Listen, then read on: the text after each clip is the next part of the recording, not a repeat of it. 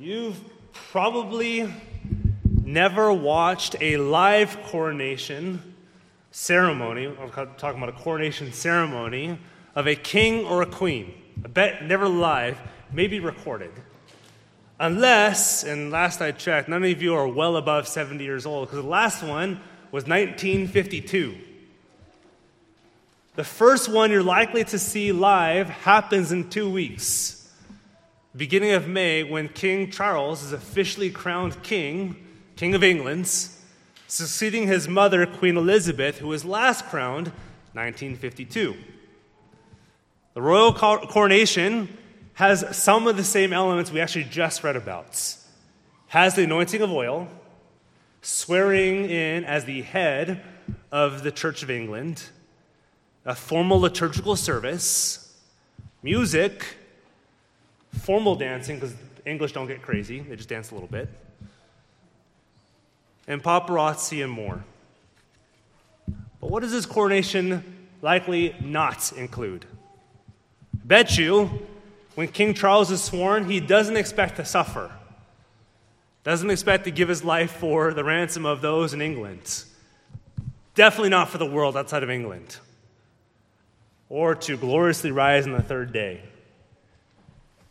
And so you'll probably sense a ton of irony when Pope Francis is reported to have gifted King Charles supposed strands of the crucifixion cross of Christ. It was given to King Charles and those in England. I'm really not joking. This is CNN and Reuters both reported on this. He's given shards of the crucifixion cross. A king who certainly won't and probably doesn't want to die for his people, probably doesn't care as much about them as they think he does. Doesn't want to die on behalf of those who hate him, especially not those who hate him. Was presented again by the Pope, you think of all people, the shards of the cross of the one who did.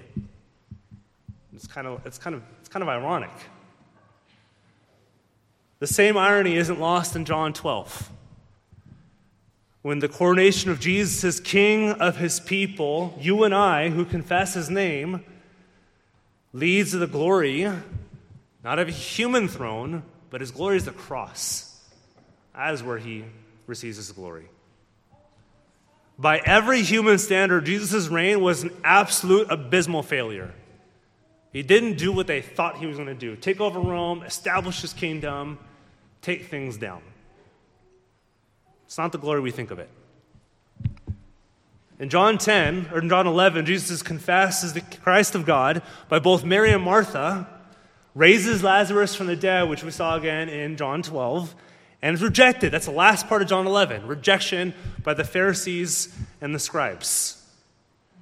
Here Jesus is recognized as the rightful king, the heir of David, but his reign is not marked by human glory. He's not given the anointing so that he can go successfully to the king's chair and reign. He goes to the cross. That's his chair. That's his glory. He's recognized as the rightful king. His reign is actually began by suffering. That's how he becomes king, as he suffers. We're going to see this in 3 points. The first is the anointing of the king, John 12, 1 through 8. You could say the question is, what does Jesus' kingship mean? Second is entry of the king, John 12, 9 through 15. The question here is, how was Jesus' kingship recognized? And lastly is suffering of the king, verses 16 to 19. How do you become part of this kingdom? How do you recognize this kingdom? So the good news is, Jesus is suffering in your place that you might be glorified in his place.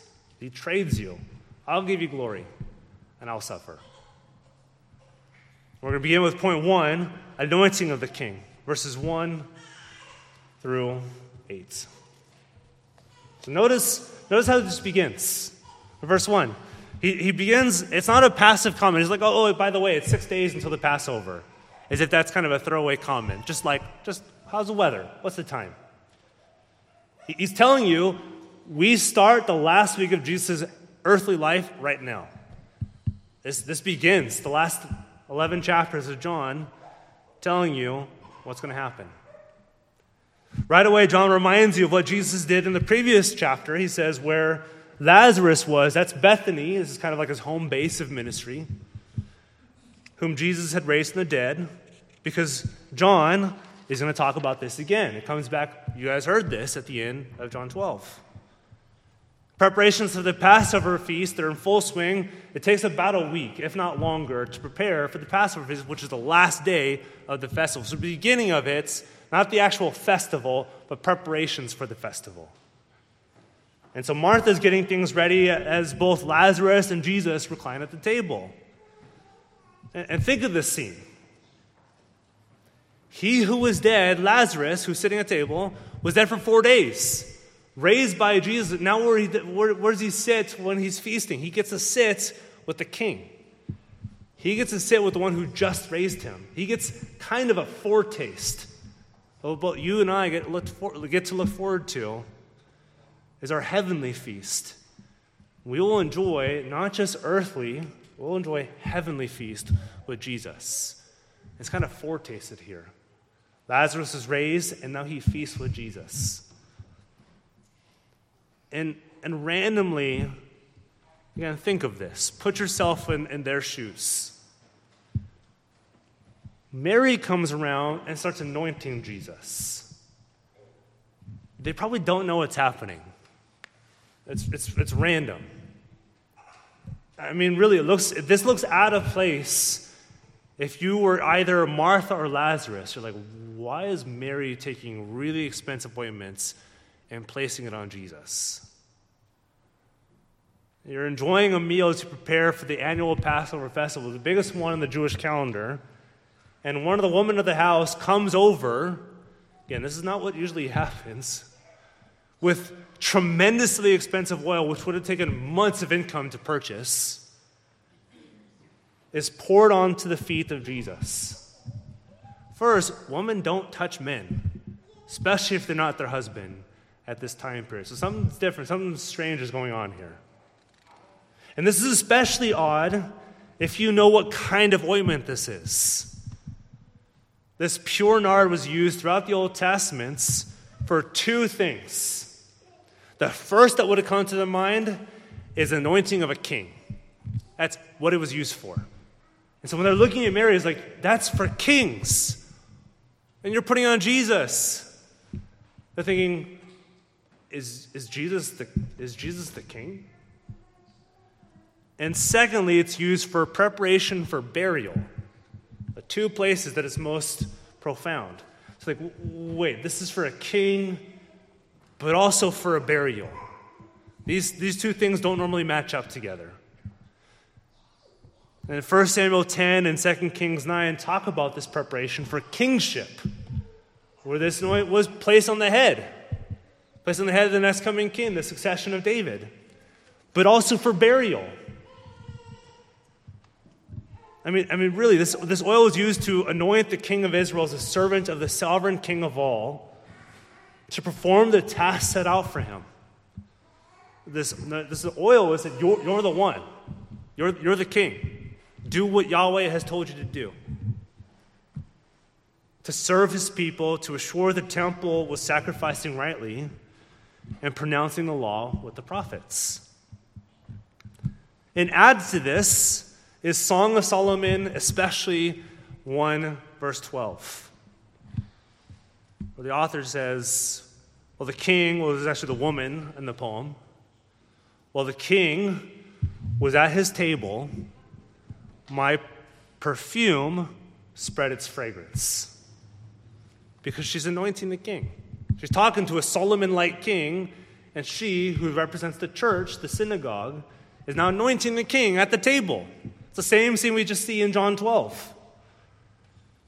The song written from the perspective of the king of Solomon to this woman who throughout the book is so strikingly compared to the temple. We see this in person in John 12. all these allusions point to two things. They may not have totally understood this at this time, but we see this now. Jesus is being anointed as the king who's going to die. Not as the king who's going to reign earthly, but who's king who's going to reign through death. And where on his body is he anointed? Where are kings anointed? They're anointed on the head. Jesus is not anointed on the head. Where is he anointed? On the feet. It's kind of random, though. It's like you missed by like 6 feet. It's supposed to be on the head, now you miss it's on the feet.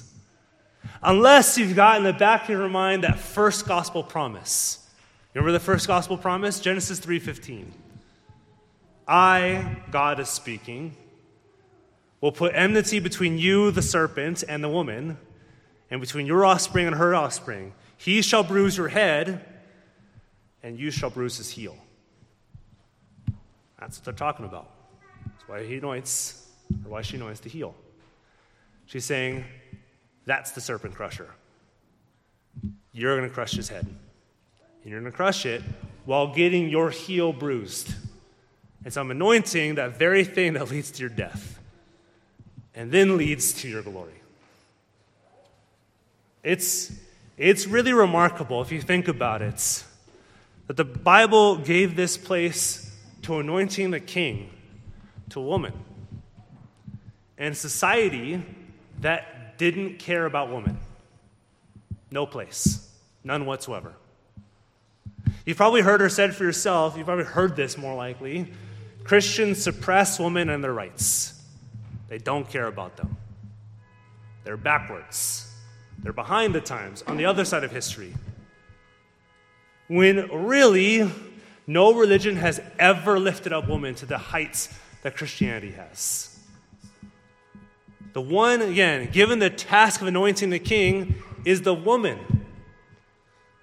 It's really not Christians who are backwards on issues of women or women's rights. It's really everybody else who's backwards on this. They had no rights in court at this time. They rarely, if ever, worked. And their witness was almost never accepted as testimony in the court. But Mary prepares Jesus for his reign. This oil then continues to permeate the house. It's not just anointing him for kingship or burial. It permeates the house, filling it with its sweet aroma. If you know your Old Testament really well, this should remind you of something. It mirrors precisely what occurred when Yahweh descends down upon the temple, fills it with his glory, and the priests can't stand in his presence. They have to get out. Or they burn incense to kind of have a little buffer zone between the cloud of glory, this glory cloud. But they don't leave.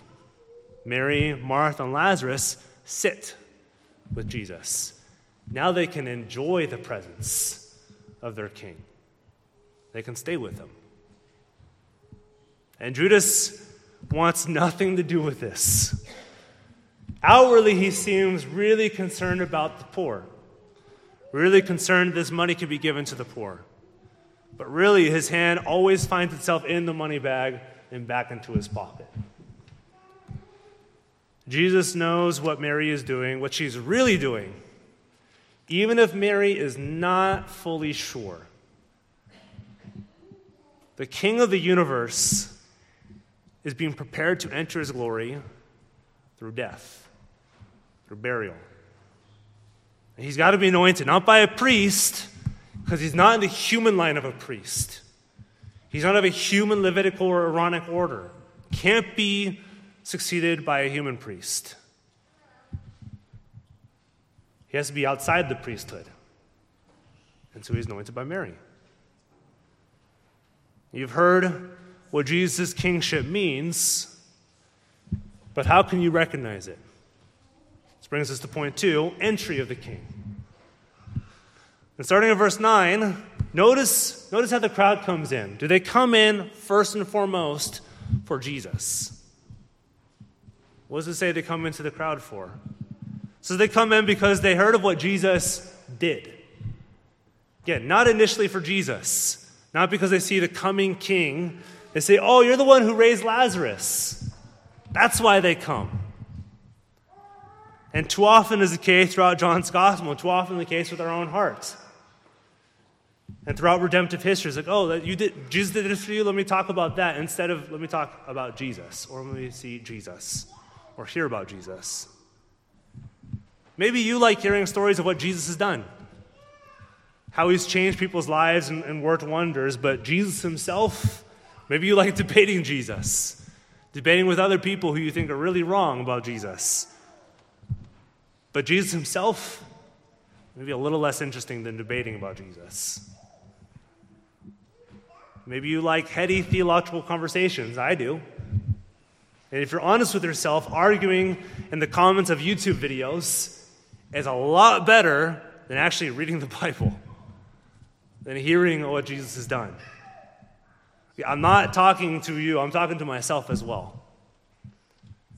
Maybe posting really aesthetic photos, which is not something I do, but posting really aesthetic videos just perfectly placed in your Instagram photo or your Facebook photo, a well-placed coffee mug next to it, just a perfectly open Bible, nice smooth pages, good coffee wafting up.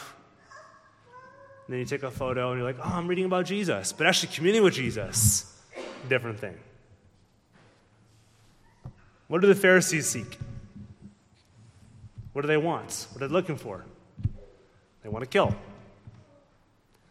I mean, the scene, it couldn't be more shockingly juxtaposed. Jesus, who raised Lazarus from the dead, who's now alive, is now sought to be killed by the Pharisees. Two completely different responses to Jesus. But why? What did they see in Jesus they don't like?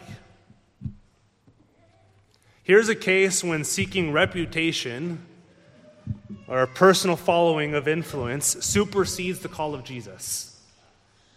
Outside of Jesus, it really is rather paramount. If you don't believe in Jesus, you've really only got one choice: build yourself up. Build up your reputation, build up your legacy. Whether it be how many kids you have. More kids I have, the better I'm following the mandate. Maybe it's the newest gadget you got. This is going to make me happy, finally. Maybe the size of your house. More kids, bigger house. I'm doing this thing right. The zeros in your paycheck. Yes, sure, I'll give to church, and I'm going to do all these other things too.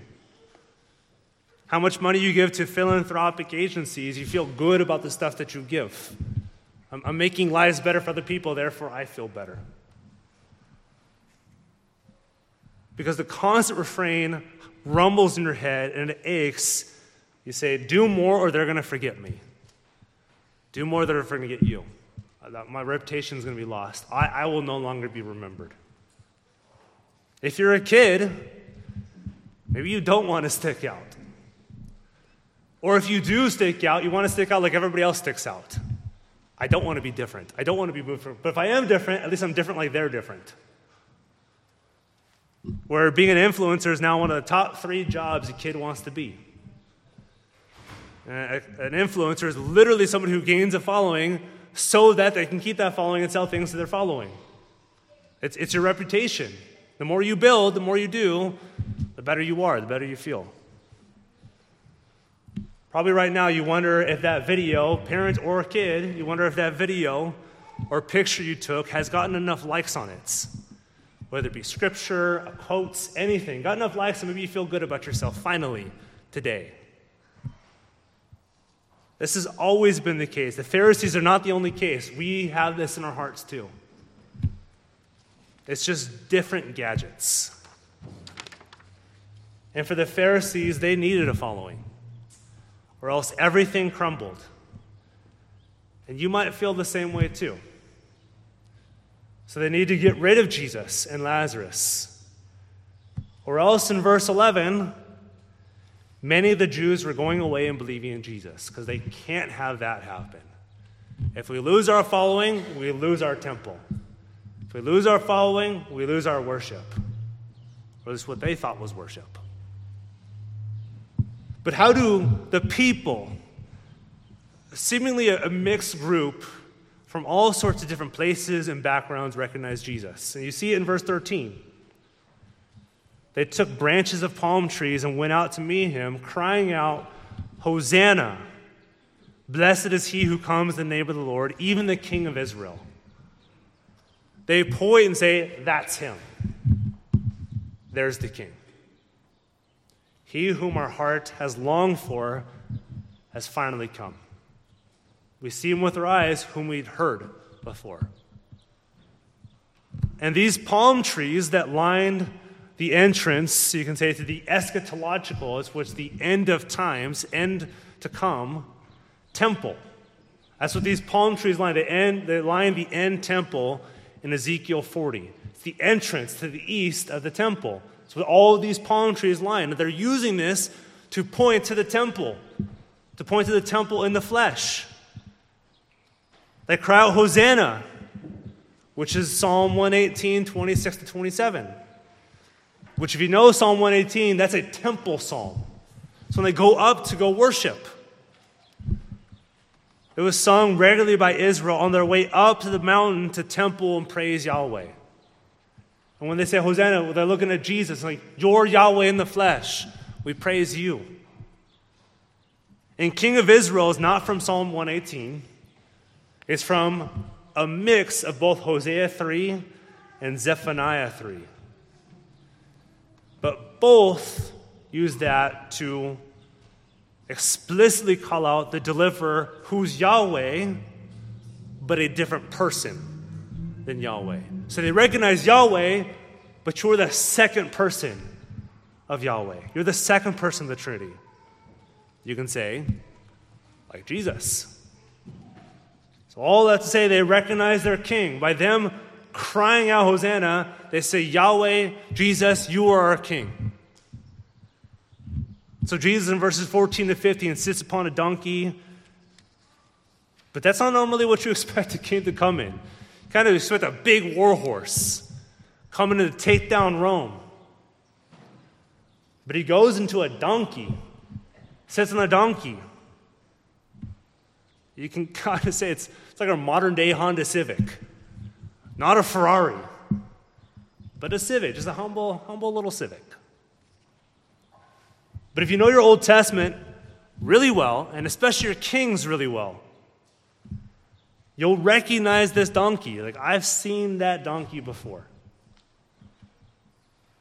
It's what a coming king in the line of David rides into Jerusalem in Zechariah 9. The prophet recognizes you're the king. The king will come on a donkey.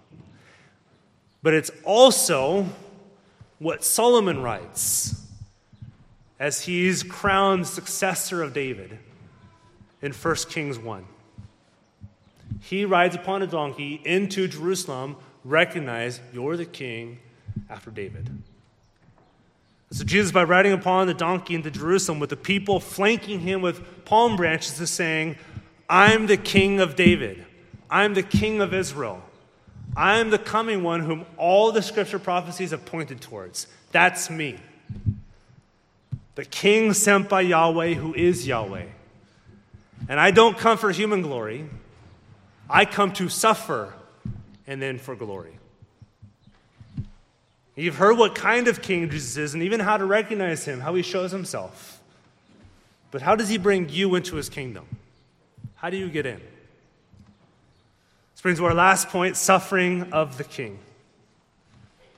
You got to love Jesus' disciples.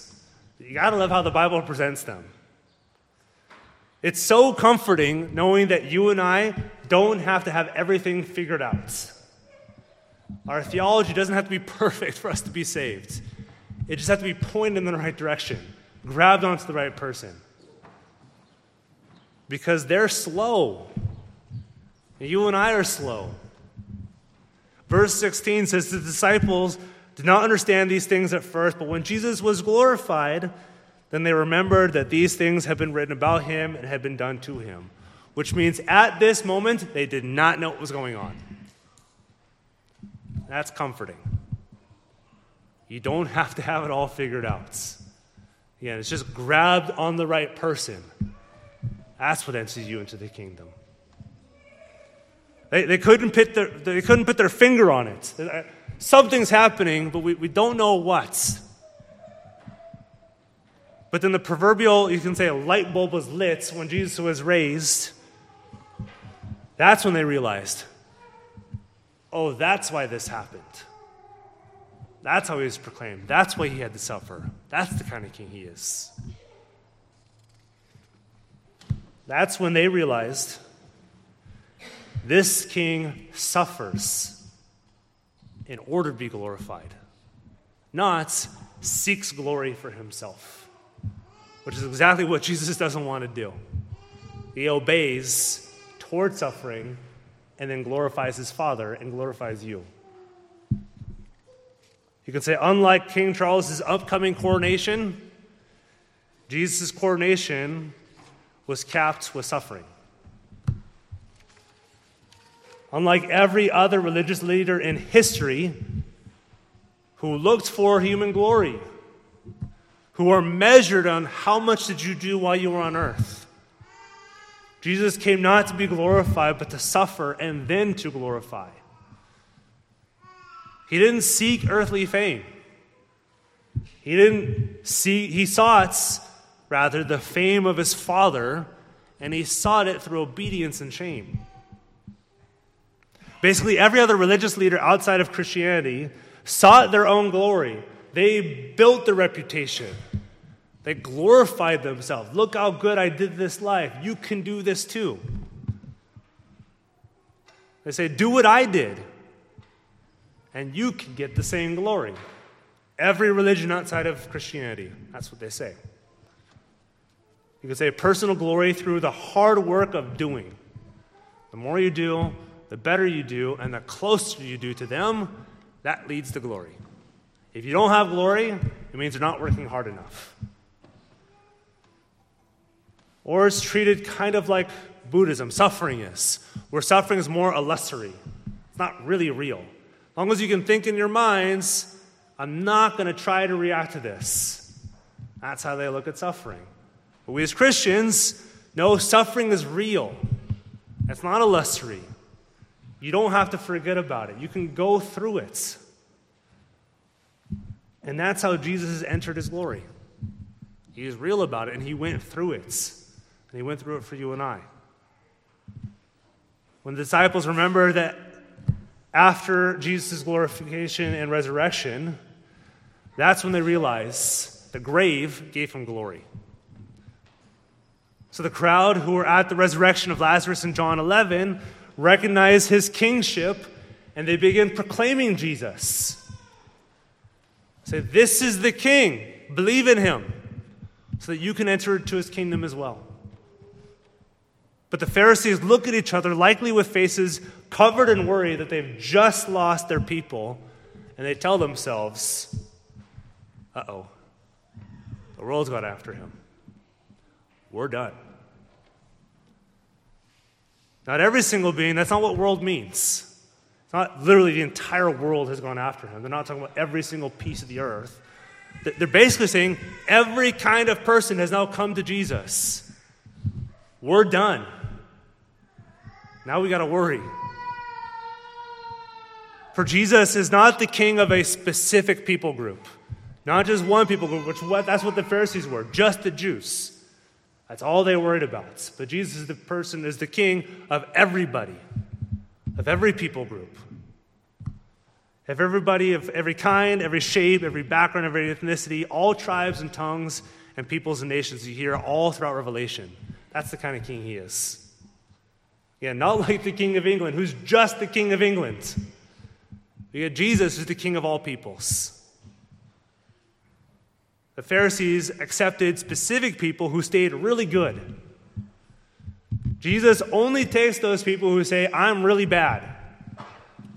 It's a kingdom not marked by really cool, really nice, really big people. It's the kingdom marked by, I've never obeyed. And I never will. I need somebody to obey for me. That's the kind of kingdom that's marked by. And that's the kind of king Jesus is. The king who doesn't order his people around, but who dies for his people. The king prepared not for a triumphant entry onto a human throne, but for suffering and a place on the cross. Not, I'll leave my throne so that I can go to the cross, but my throne is my cross. That's how I'm glorified. The king who pays for the disobedience of his very people that are in his kingdom by living a perfect obedience, a perfect life, and giving you that record. Not a king you'll never meet, a king far off in a land who runs your life and you never meet him. A king who doesn't know your name. A king who lives an opulent lifestyle, probably at your expense, who expects a lot of money without doing much for you, or imposes roles that he doesn't have to follow, but you have to follow. He's the king whom you will meet, and you will meet face to face, who knows your name right now and will call you by your name in heaven, saying, "Welcome to my kingdom. Welcome to your kingdom." Who was made like you, died for you, and rose for you, and lived under the same law, both for you that you broke.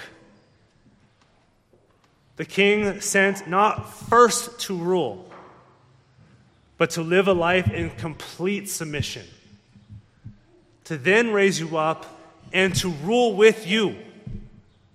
Not rule over you, you rule with him. You're giving a spot in this kingdom, not just as a person in this kingdom, but you're co-rulers with Jesus. Not because you earned it, but because you were given it. You get to reign with him. That's the kind of king that Jesus is for you. Let's pray.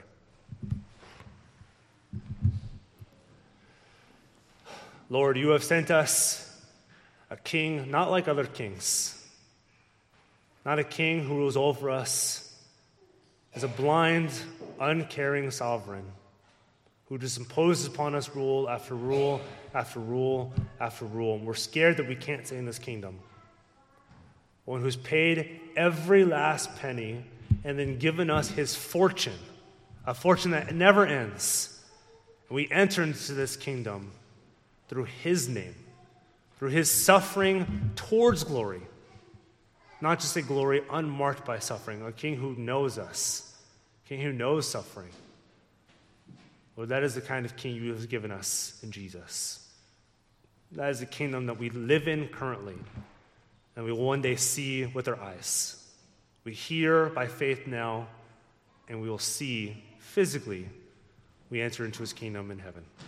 We thank you, we praise you, all this in your Son, his name, Jesus. Amen.